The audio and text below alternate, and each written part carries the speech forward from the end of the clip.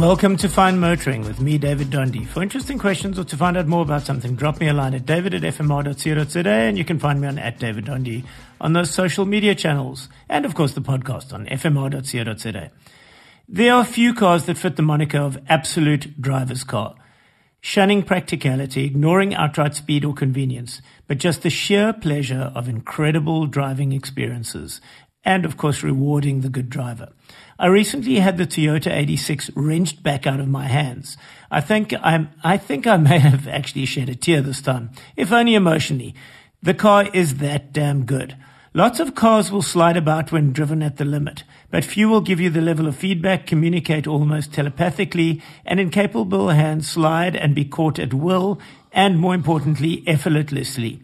And most importantly, and this is the thing, predictably, and that translates into fun, a lot of fun. Unlike faster sports cars, this one does the fun stuff at sane and even legal speeds. I cannot enthuse enough how fun this little car is. I might have said fun a few too many times there.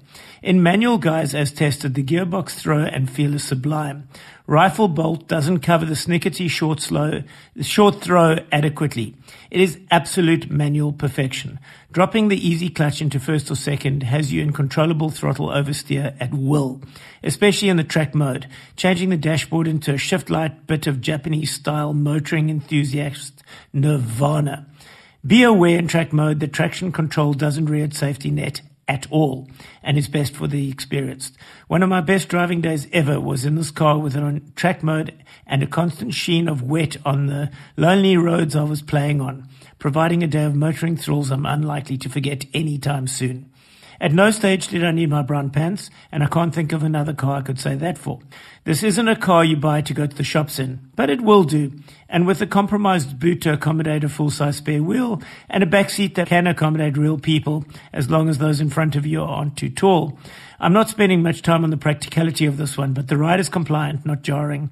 It does all the CarPlay and keyless go stuff. It's gorgeous to look at and even has climate control and heated seats. The Subaru Boxer engine is good for 174 kilowatt at 7,000 RPM, up a lot from the previous model. It is longer, lower, and the same width as the outgoing and fabulous car. And surprisingly, it's lighter.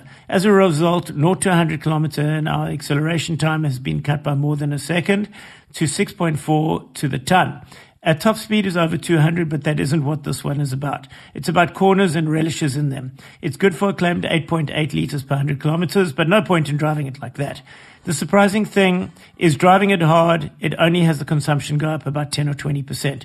As Colin Chapman once said, to make a car go quicker, just add lightness. And it sounds fabulous on the boil. But that is a bit of a trick. With the speakers entertaining the passengers through some trickery, it doesn't become a public nuisance of itself to the neighborhood with an outwardly howling open exhaust. If you can forgive and forget the smoke and mirrors, it thrills acoustically and properly.